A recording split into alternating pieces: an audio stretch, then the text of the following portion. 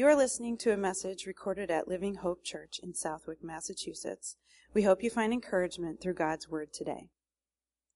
We're glad that they could be with us today, and they're ministering with us in the service this morning. And so you've seen him before. He's ministered with us a couple of months ago, he and his beautiful family and his wonderful ministry partners.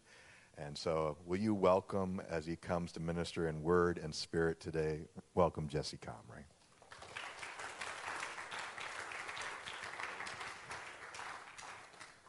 Hallelujah. Wow. Thank you, Jesus. What an awesome time of worship. It's so wonderful to be back here again so soon. We were so blessed last time that we came, we couldn't wait to come back. So when Pastor Dan invited me, I said, yeah, put me on the schedule. And really, we love you guys. We love this church. My team talks about this church. Oh, that church in Massachusetts was so awesome. And so we had to come back and be with you again. We love Pastor Dan and his precious family. And I'm excited for what God wants to do in this service this morning. Amen. I don't have a huge ministry update because I was just here a few months ago, but I do have one slide that's the biggest update that I want to show you. If you go to the next slide.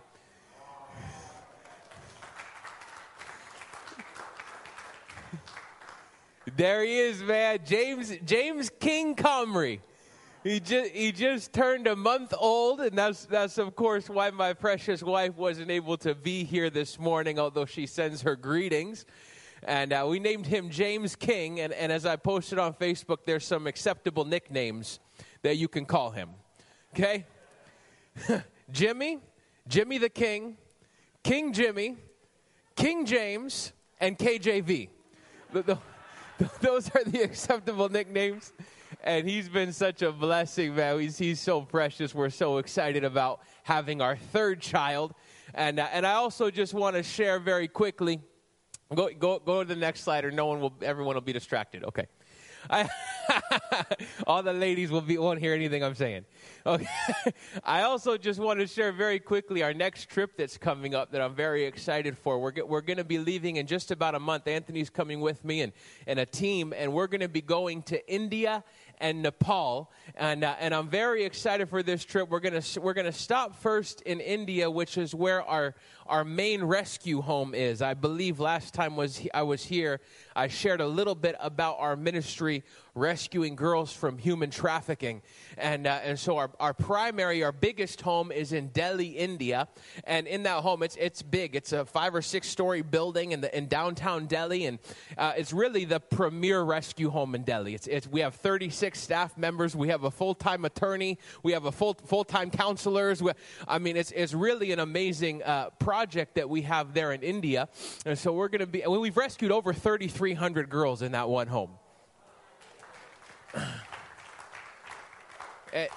And I'll show you, actually, in just a few moments, I'll show you a short video that talks about our rescue ministry. But also, I don't want to take up too much time in the service, but if you want to see a longer video after the service at the table, I can show you on my iPad. You can see the inner workings and how we do everything.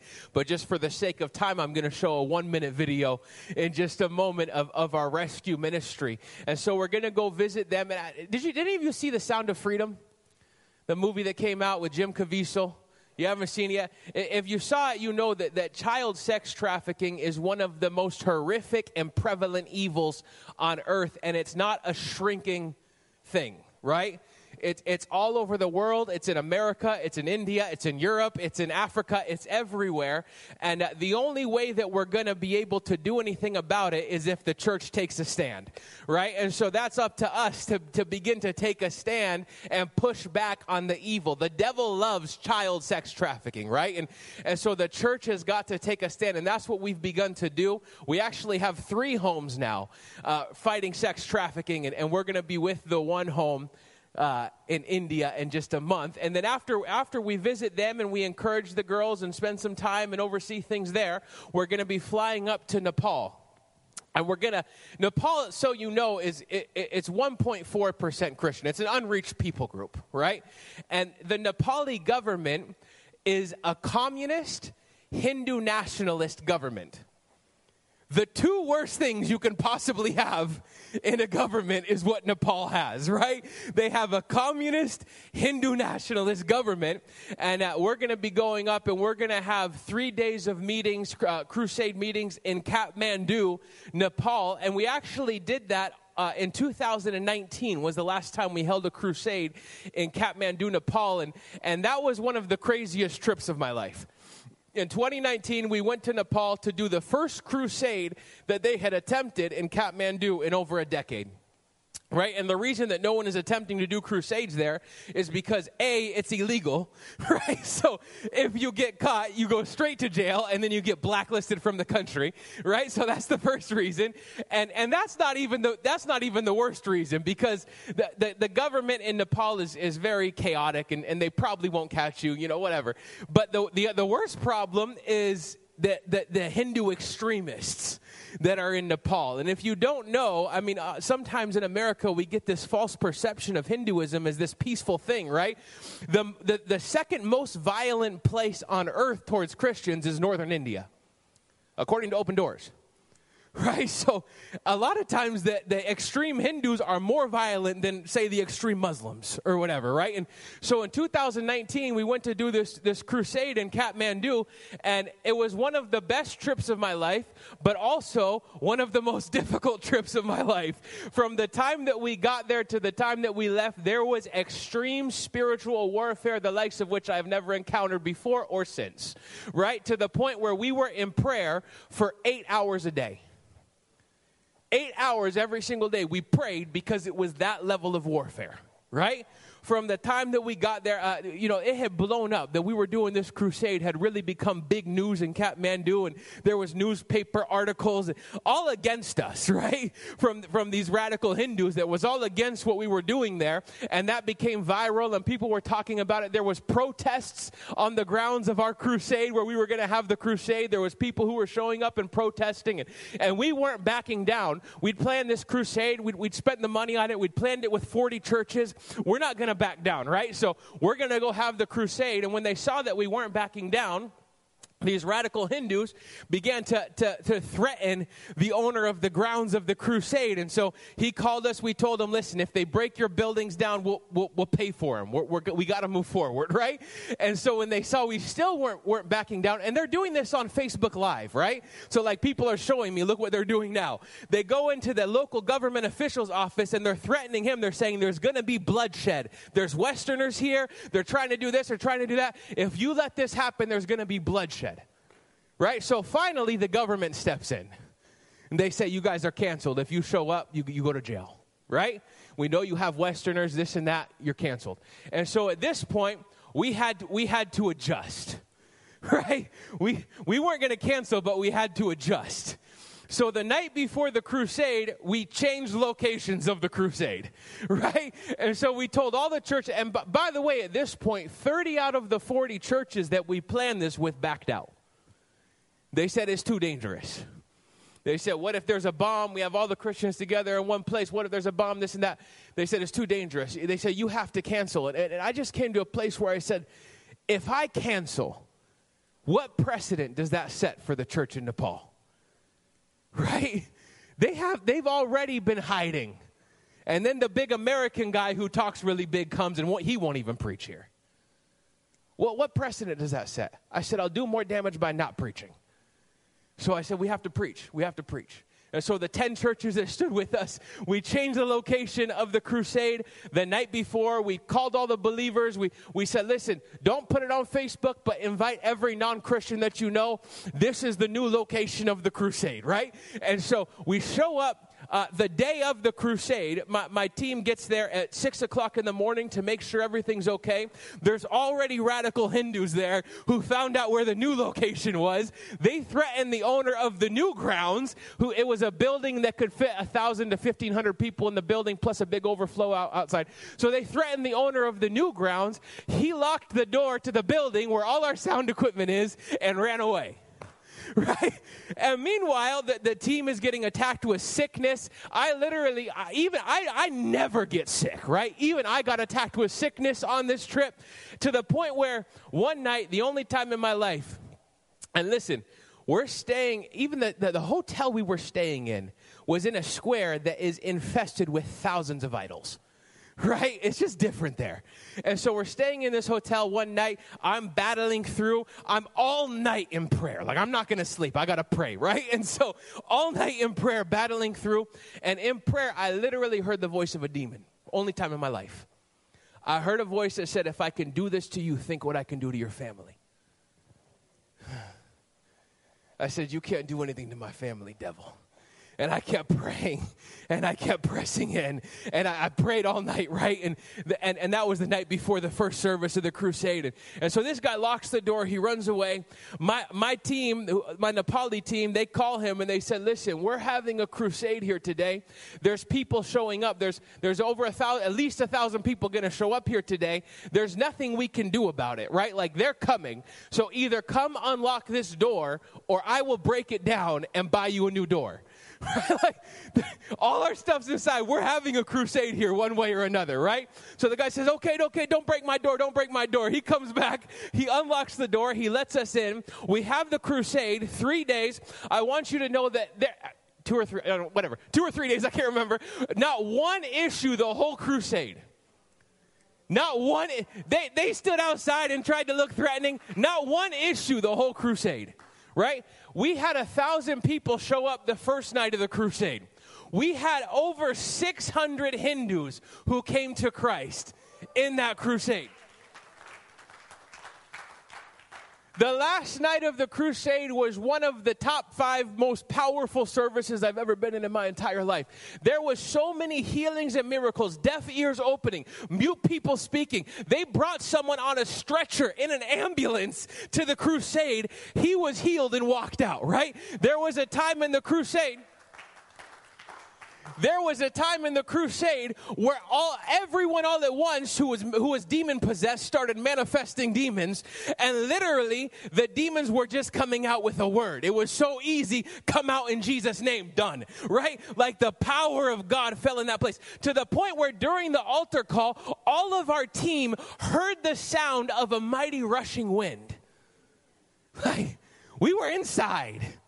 Like, it sounded like an airplane buzzed the building. Like, there was this loud rushing wind, and then demons started coming out. Miracles started happening. Out of that crusade, we launched 10 churches in Kathmandu, all of which are still functioning today. Some have multiplied.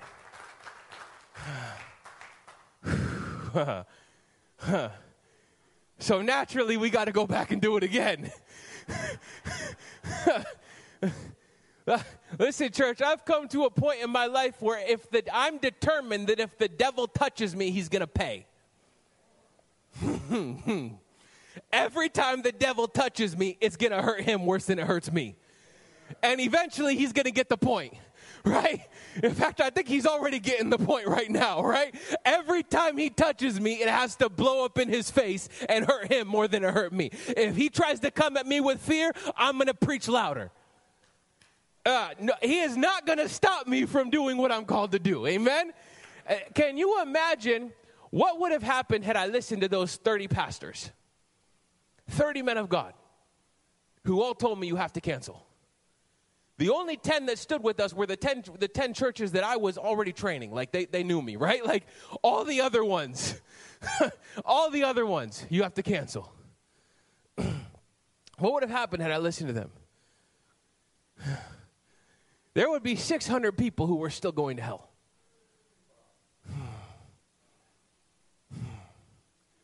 We got to stop giving into fear. Fear is the number one killer of the work of God. It's the same trick the devil's been using for thousands of years to get you to shut your mouth. And we've just come to a place we're not going to give into it. So we're going to go and do the same thing again in Nepal. We're going to have 3 days of meetings, and I'm believing God for greater things still in Nepal. Amen? And then after we have those 3 days of meetings in Kathmandu, I'm very excited for this part. We're going to venture out to 3 different very remote villages who have no Christian witness. In each of the villages, we know of one family that believes in Jesus. And so we're going to go, that family's going to open their home for us, and we're going to have house meetings, healing meetings, evangelistic meetings in homes, and we're going to believe God for 3 house churches to start in these villages. One of them, 2 of them we can get to by off-roading in Jeeps. Okay? One of them you can't drive to, we got to hike 3 hours, right? But we're up a mountain, but we're going to go, I'm getting in shape for it, right? But we're going to go to these villages, and we're going to proclaim the gospel of Jesus. And we got to be wise as serpents, right? We gotta be gentle as doves, wise as serpents. So we're going into these villages, and we say, okay, if somebody calls the police, how much time do we got, right? So because sometimes the villages are harder than the city, right? So we say, okay, we got 4 hours in each village. We go in, we got 4 hours, blow it up as big as we possibly can, and get out, right? And then we'll send follow-up from our people in Nepal every week to keep following up and building churches in these villages. Amen? So I'm extremely excited for this trip. For all that Pastor mentioned giving today, I want you to know that whatever you give today doesn't go to me, right? I have a salary that's set by a board of directors that's raised, okay? So what I'm raising money for today is for that trip so that we can go and we can, first of all, for our rescue ministry, I'll show a video about that, but also so that we can go and we can put on these meetings. I still got to raise the budget for it, and that we can go to these villages and start these churches in these villages that are totally unreached with people who have never heard the gospel. Amen? So if you're here today and you say, hey, I want to support that, that's what it's going to go towards today. Hallelujah. All right, I want to show you this quick video, and then we're going to get directly into the word.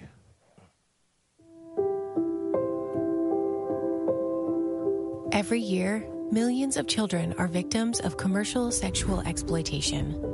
Young girls are continually being kidnapped by traffickers or even sold by their parents, taken to big cities and sold into a life of slavery. Sexual slavery and trafficking is one of the most horrific forms of evil on earth, and Global Renewal is doing something about it. Through our Global Rescue Initiative, we have helped to rescue hundreds of girls between the ages of 5 and 17 from the horrors of sexual slavery and abuse. Young ladies like Sonia, who was rescued out of a brothel by our team, where she was being sold 13 to 15 times per day.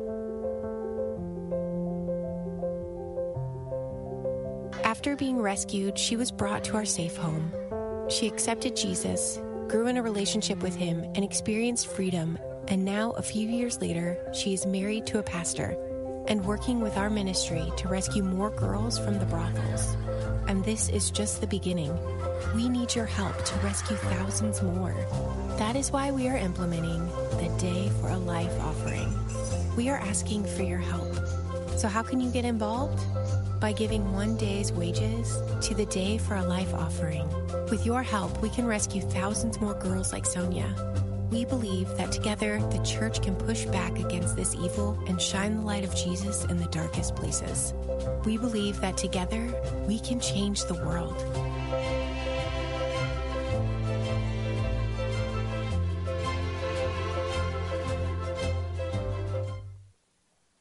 Hallelujah. Thank you, Jesus. You guys can stand to your feet. We're going to pray.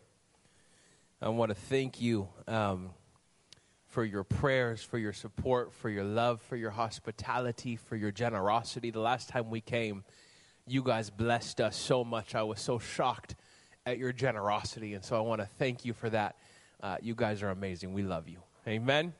So we're going to pray, and we're going to get into the word. Father, I thank you in Jesus' name for everything that you're doing around the world. We thank you for what you're going to do in Nepal. We thank you for what you're doing in India. And we thank you, God, for what you're going to do here in this church this morning. Holy Spirit, I just ask that you would move in this place in a powerful way.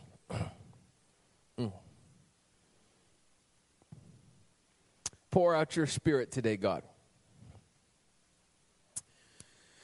Father, I pray that you would pour out a spirit of wisdom and of revelation in the knowledge of who you are and in the knowledge of who we are in relationship to you. We want more of you, Jesus. God, I thank you that bondages break today in Jesus' name. We thank you that bodies will be healed today in Jesus' name. We thank you that anxiety and depression will be broken off today in the name of Jesus. That obstacles would be removed in this service today in Jesus' name. We believe you for it, God. In the mighty name of Jesus. Amen. You may be seated.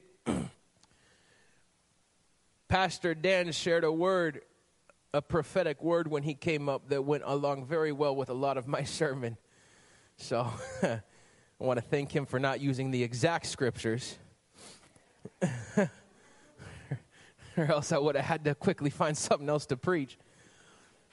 But I want you to open your Bibles up with me to Ephesians chapter 1. I'm going to be reading in just a few moments, verses 20 to 23. And I want to preach to you this morning under the title, Know Where You're Seated. Know where you're seated. Because I have the feeling that if I were to ask the question today, where are you seated, I'd probably get various answers. But a lot of the answers would probably have something to do with your physical location, right? Well, I'm seated in a chair. I'm seated in Living Hope Church. I'm seated at what town? Southwick? What? Southwick, Massachusetts. Right? It would probably have something to do with your physical location. The first thing that I need you to understand before we can even get into Ephesians, I need you to understand this morning that you are not your body. We're going to go deep quickly, okay? Now listen, you have a body. Your body is part of you, okay? I'm not a Gnostic, right? You have a body. You have three natures, right? You are body, you are soul, and you are spirit, right? And it's interesting, I was studying this recently, and I found that mankind is the only creation that was created with three ingredients. Everything that God created in Genesis, he used one ingredient. When he created the animals, he created them out of the dust. When he created the fish, he created them out of the water. But when he created mankind, he used three ingredients. He created us out of the dust. That's where our physical body was formed, right? He created us out of his image. That's where we got our soul, our creative nature. And he breathed on man and created him out of his breath. That's where we got our spirit. Amen? There's a story in John 3 that we all love. It's when Jesus is talking to a Pharisee by the name of Nicodemus. You guys know the story. It's where Jesus tells Nicodemus, you must be born again, right?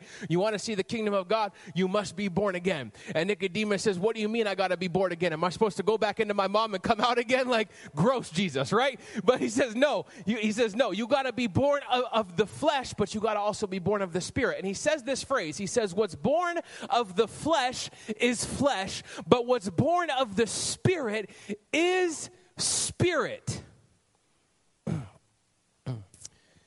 Church, if you have been born again of the Spirit of the living God, you are no longer to be referred to by or identified by or dominated by flesh. You are now spirit. This is a fundamental understanding that we have to come to, because a lot of believers, church, they live as if they are their flesh, which, by the way, is your lowest nature, right? They live as if they are their flesh, they have a soul, and the spirit is some kind of abstract concept, right? When fundamentally speaking, you are spirit. You are a spiritual creature. You're responsible for a soul, and for the time being, you live in a body. Church, your body is the only part of you that's not eternal already.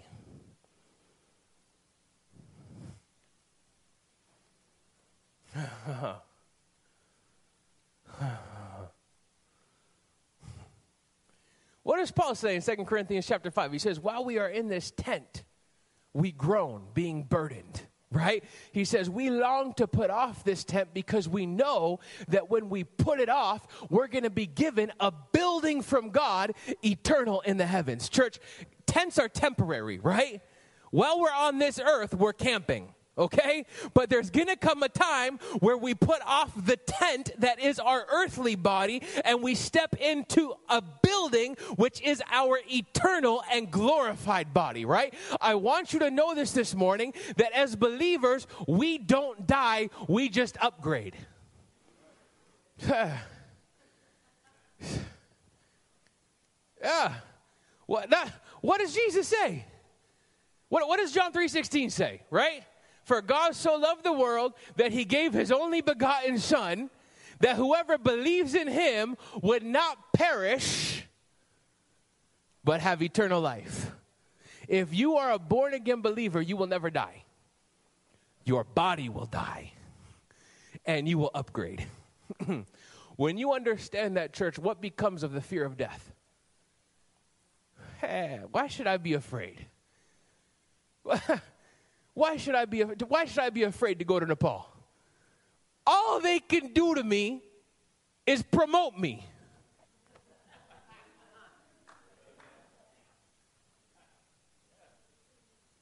The Bible says in Hebrews that Jesus has delivered us from the fear of death, which is lifelong slavery.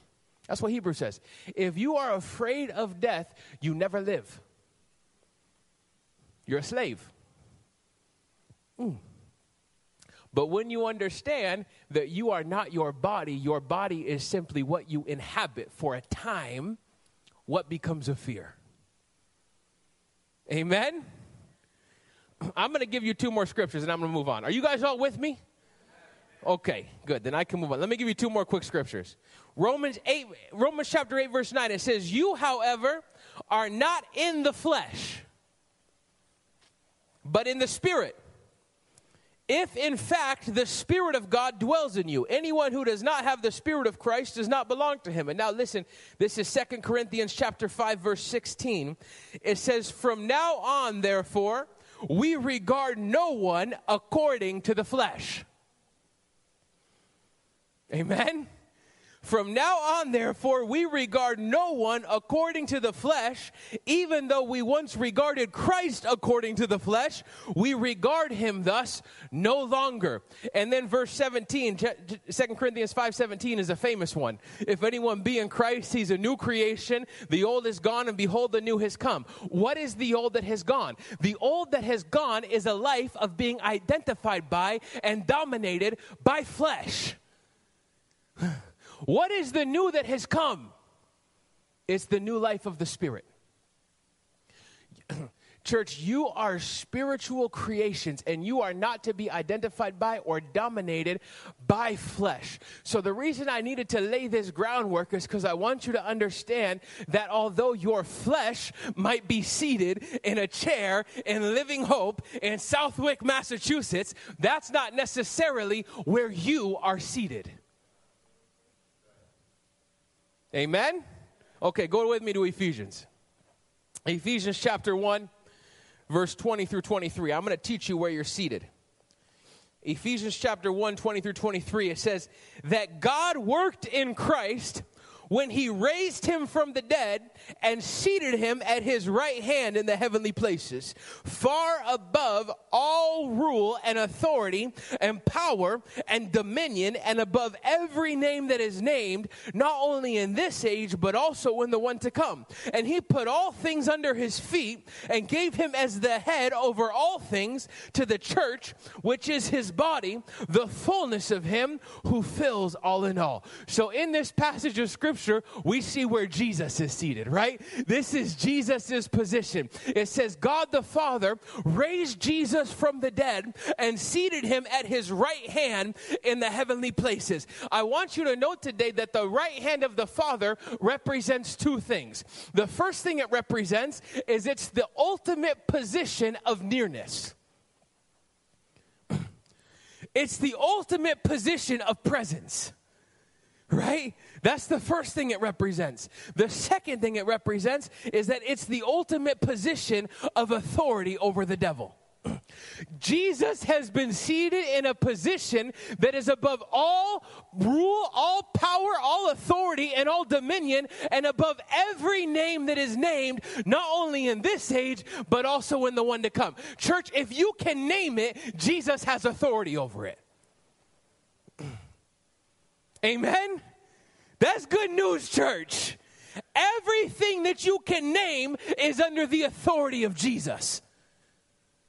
Hallelujah. That's his position. Look to your neighbor and tell him that's good news. Tell him I got even more good news. Go with me just a few verses later to Ephesians chapter 2, verses 4 through 6. Just a few verses later. Ephesians 2, 4 through 6. Look what it says. But God, being rich in mercy, because of the great love with which he loved us, even when we were dead in our trespasses, made us alive together with Christ. Stop right there for a second. Paul clearly says that every one of you was dead. Right? Everybody in this room was dead. Right? But God has made us alive. If you were your body, that would make no sense at all. If you were your body, that verse would make no sense at all. Your body wasn't dead, but you were dead.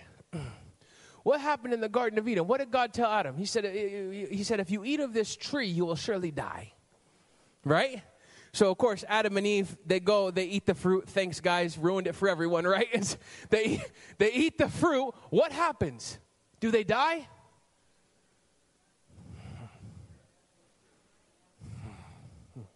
Yes. But not physically. At least not right away. But Adam and Eve died. What does God say to them? He says, from dust you came, and to dust you will return. When they ate that fruit, they forfeited the breath and the image. And they went back to being dust, like the animals. Right? And what happens as soon as Jesus is resurrected from the dead, he goes to his disciples. Listen to what the Bible says. It says, he breathes on them and says, receive the Holy Spirit. He gives them back the Spirit. That's when we're born again. Amen? Every one of you was dead, but God has made you alive together with Christ. Now going on. Listen what it says. By grace you have been saved, and he raised us up with him and seated us with him in the heavenly places in Christ Jesus. So church, where are you seated? You are seated in Christ at the right hand of the Father in heavenly places, in the ultimate position of nearness to God, the ultimate position of presence, and the ultimate position of authority over the devil. You are seated in a place that is above every name that is named. All power, dominion, rule, and authority, you've been put in a position that's above it. Hallelujah. That's good news, church. When you start to understand this, church, it's going to change everything about the way that you live. I am telling you, it will change. When you get this revelation, it's going to change your walk with God. I'm going to give you as quickly as I possibly can three main things, three key things that are going to change when you understand your position. Amen? When you understand where you're seated, three main things that are going to change. The first thing that's going to change is going to change the way that you approach God. It's going to change the way that you approach God. Church, when you understand that God of his own will raised you from the dead, raised you up, and seated you at his right hand in the heavenly places, in the ultimate position of nearness to himself, it's going to change the way that you approach him.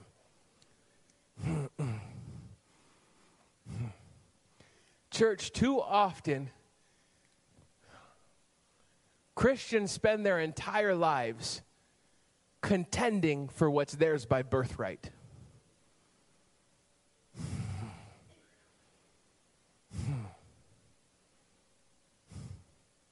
is a tragedy. They spend their whole lives fighting for what's theirs by inheritance. Church, the presence of God is not something that you have to contend for. The presence of God is yours by inheritance. By nature of being a son or a daughter of the King of Kings, the presence is yours by inheritance. The son does not have to question if he has an audience with the Father. But the problem is, church, a lot of people never live from the revelation of a son. They live from the revelation of a servant. And they call it humility. I call it foolishness.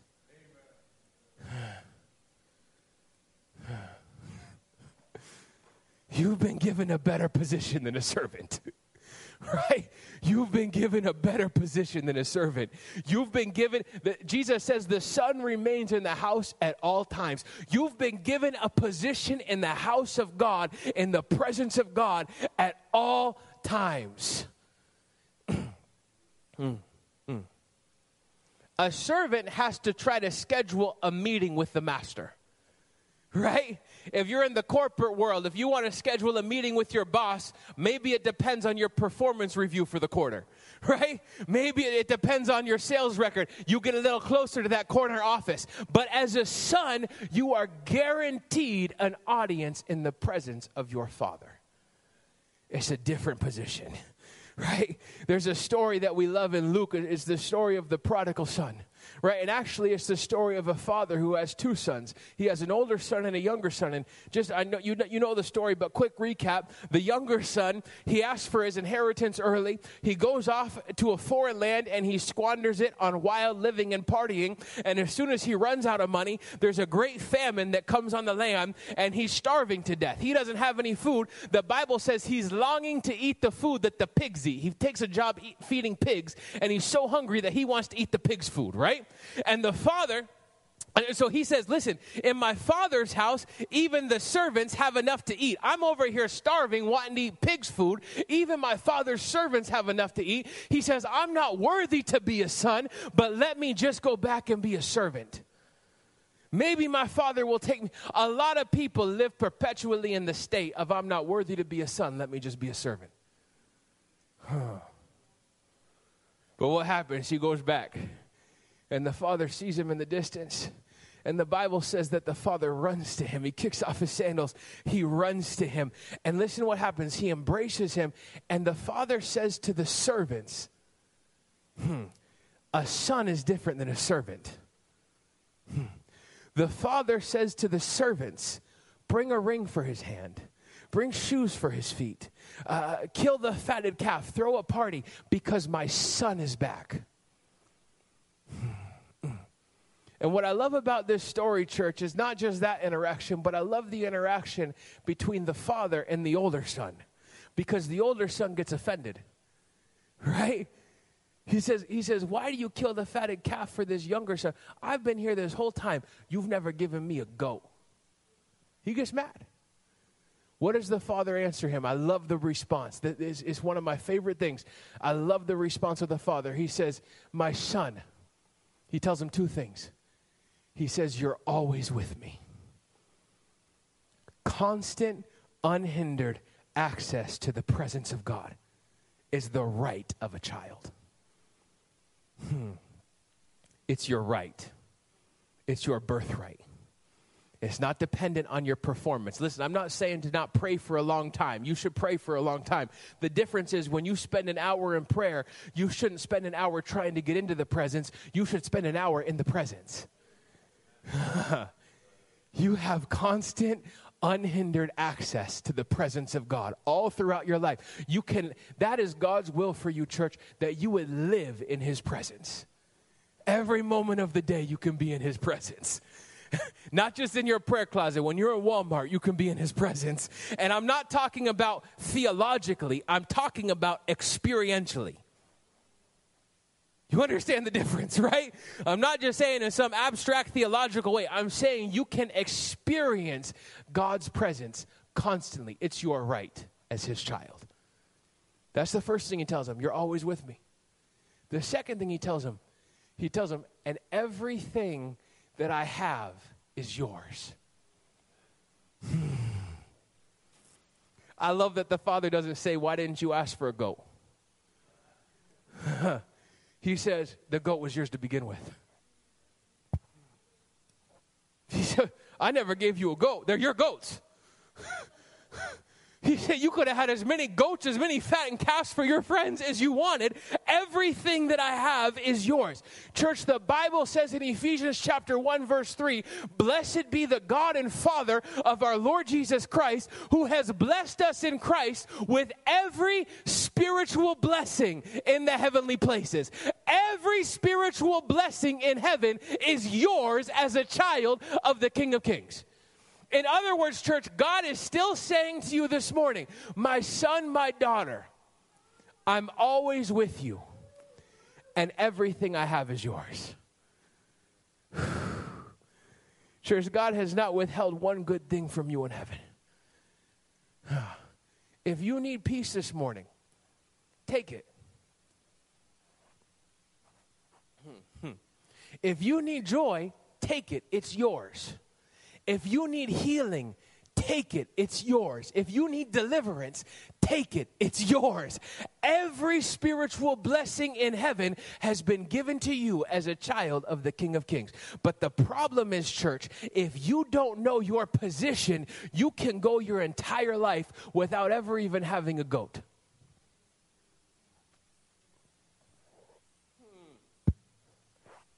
The father didn't change. The older son just didn't know what he had. Don't go your whole life without a goat when everything was yours to begin with. Amen? When you understand this is going to change the way that you approach God. My goodness, help me, Holy Spirit. Okay. I have 2 more points. I'm going to do them very quickly because we got to pray. Don't worry, I'm going to be very quick. Don't laugh at me, Tori. I am. The second thing that's going to change when you know where you're seated is going to change the way that you fight. It's going to change the way that you fight. I caught this when I was studying the scripture. It blessed me. Two things very quickly. The first one is, listen again what it says in Ephesians chapter 1.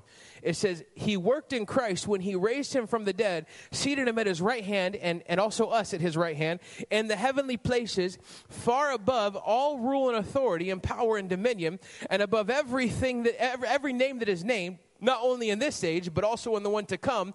And he put all things under his feet, and gave him as the head over all things to the church, which is his body, the fullness of him who fills all in all. So the first thing that I caught in there is that it says Jesus is the head of the church, we're his body, right? And it says everything else is under the feet. So what does that mean? That means that every ruler, power, authority, and dominion is underneath the lowliest part of the church. It doesn't say he put all things under their shoulders. Sometimes we look at men of God, we say, well, that guy has authority. No, you have authority. It's not under the apostles. It's not under the prophets, the evangelists, the teachers, and the pastors. It's under the feet, right? Everything else is under the children of the church. Whatever you think is the lowliest member of the church, everything else is under them. Amen? And then look what it says in Ephesians chapter 6. Ephesians chapter 6, verse 12, and this is the quintessential spiritual warfare chapter of the Bible, right? Ephesians 6:12, it says, we do not wrestle against flesh and blood, but listen to what we wrestle against. We wrestle against rulers, authorities, cosmic powers over this present darkness, and then it doesn't say dominions, but it describes it, against the spiritual forces of evil in the heavenly places. So wait a minute, what do we wrestle against? We wrestle against rulers, authorities, powers, and dominions. What are we seated above in Ephesians chapter 1? Rulers, authorities, powers, and dominions. Church, everything that you wrestle with is under you. You have a position of authority over every demonic force that would try to come against you.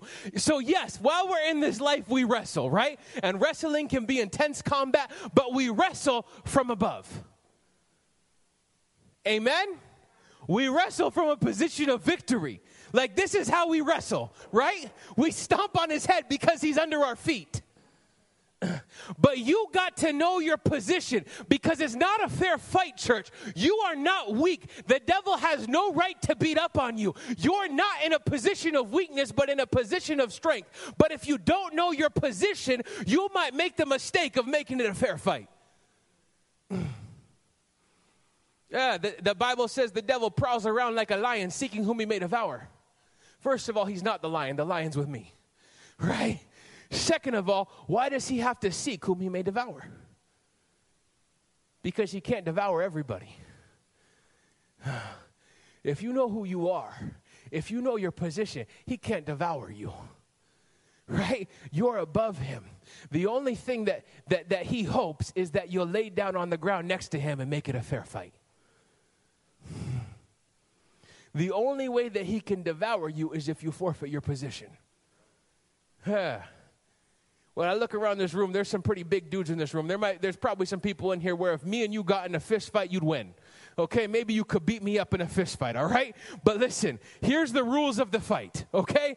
You got to lay on your ground. You got to lay on the ground and you can't get off the ground, okay? And I'm going to start with my size 13 boot on your face.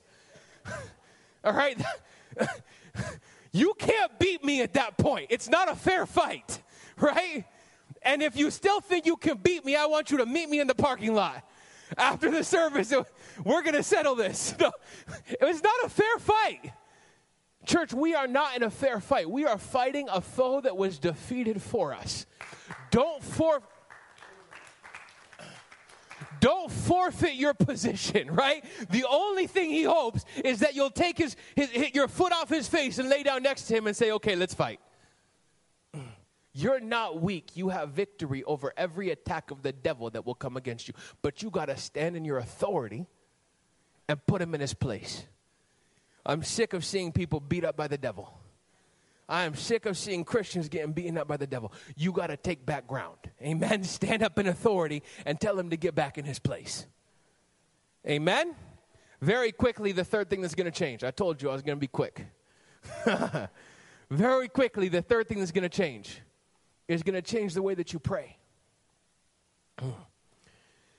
Because no longer, let me get the team, come, Kaika, come play some guitar for me. It always helps me to remember to stop talking.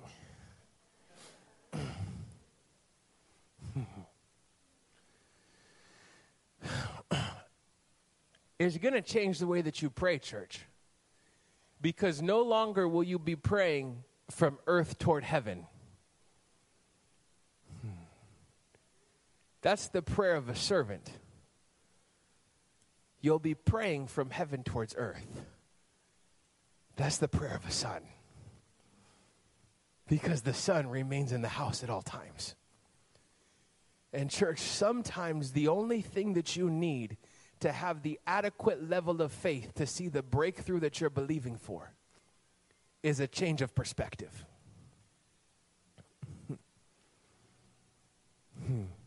Because if you walk, Jesus says if you speak to a mountain and tell it to move and have faith and don't doubt in your heart, that mountain is going to be taken up and thrown into the sea.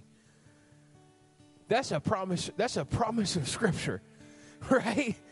But if you walk up to a mountain from earth's perspective, it's too big. And the prayer from earth's perspective sounds like this: God, this mountain is so big. Please, don't you see what's happening to me? Please do something about this mountain, God. Right? Like so often our prayers sound like.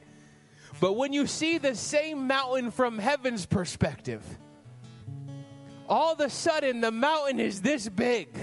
Right? The mountain didn't change, your perspective did. And all of a sudden the prayer becomes move in Jesus' name. Get out of my way. Move.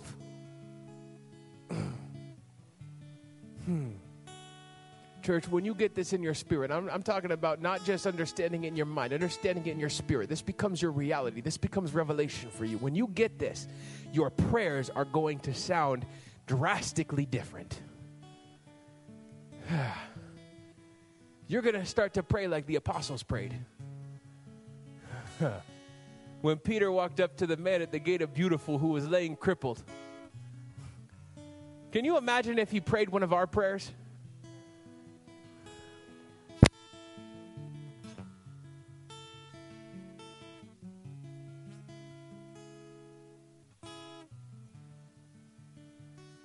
Check. Okay. Can you imagine if he prayed one of our prayers? If he knelt down beside the crippled guy and he said, God, if you're not too busy, please comfort my friend today. Bring him something to eat today. My favorite one, God, give the doctors wisdom.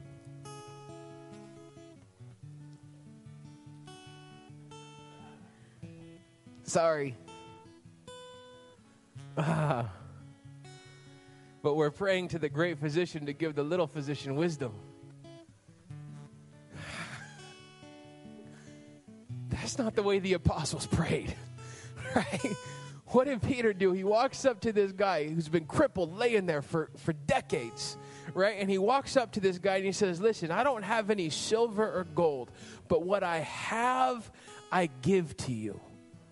He understood that he had something to give. Peter understood that Jesus already gave him authority in Matthew chapter 10 to heal all manners of diseases and sicknesses. That's what I said. He knew he had it. He already had the authority. He didn't have to ask God in the moment for the authority because he knew that he had the authority. So he walks up to the man at the gate of Beautiful and he says, silver and gold I don't have, but what I have I give to you. In the name of Jesus Christ of Nazareth, get up and walk. And immediately the man leapt up and began to jump and dance and praise God. That's a prayer from heaven's perspective.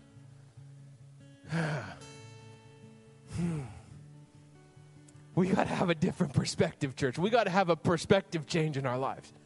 Church, it is a powerful thing to pray from the place where the answered prayer comes from. I'm going to say that to this side of the room. It's a powerful thing to pray from the place where the answer comes from. Where does every good and perfect gift come from? From above. Coming down from the Father of lights. It's different when you pray from there. I'm going to leave you with this last thought, and then we'll go into a time of prayer. We'll end with the worship song. I'm going to leave you with this one last thought. I have literally changed the way that I pray.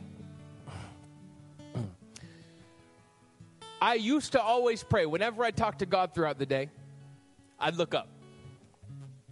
Because I was always taught that God's way up there and I'm way down here. So if I look up, maybe my voice will carry. Right? So I'd always look up whenever I talk to God. I've literally changed the way that I pray. So now that when I talk to my Father throughout the day, I don't look up. I look to the left.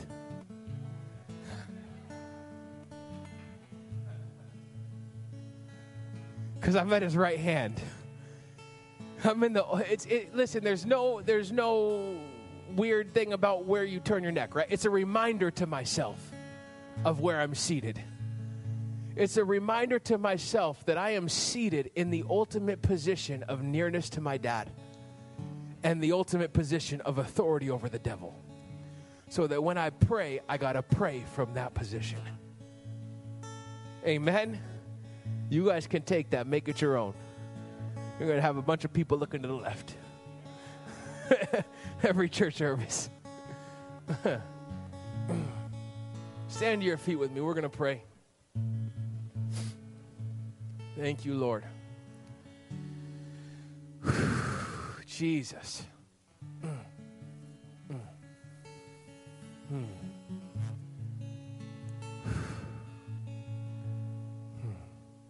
Thank you, Father. Holy Spirit, I just pray that you would move in this place. God, that everything that was said today, that you would give us revelation of our position, of where we are in you, God.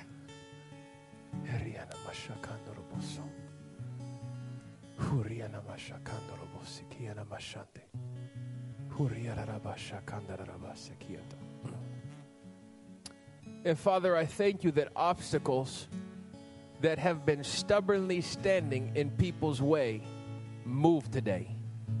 In Jesus' name. Obstacles of sickness move today. In Jesus' name.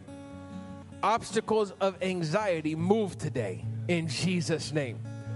Obstacles of debt, they have to move today. In Jesus' name.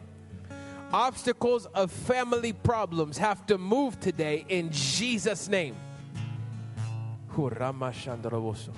We're gonna end with a time of worship right now. We're gonna end with a song. And if you're here today and if you've had an obstacle in your life that's been stubbornly standing in the way and not moving, whatever it might be, if it's sickness, if it's anxiety, if it's depression, if it's finances, whatever it is, if you have an obstacle that's been stubbornly standing in your way, we're gonna pray together from heaven's perspective, and we're gonna see mountains move today in Jesus' name. Amen.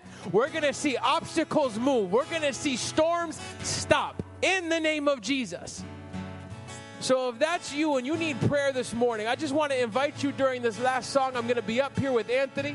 And I want to invite you, if you're here and you need something to move out of your life, come up to the front. I want to pray with you, and we're going to see mountains move today. Thank you for listening. We invite you to join us Sunday mornings to worship with us. We are located at 267 College Highway in Southwick, Massachusetts. For more information about Living Hope Church, visit us online at www.livinghopechurchag.org.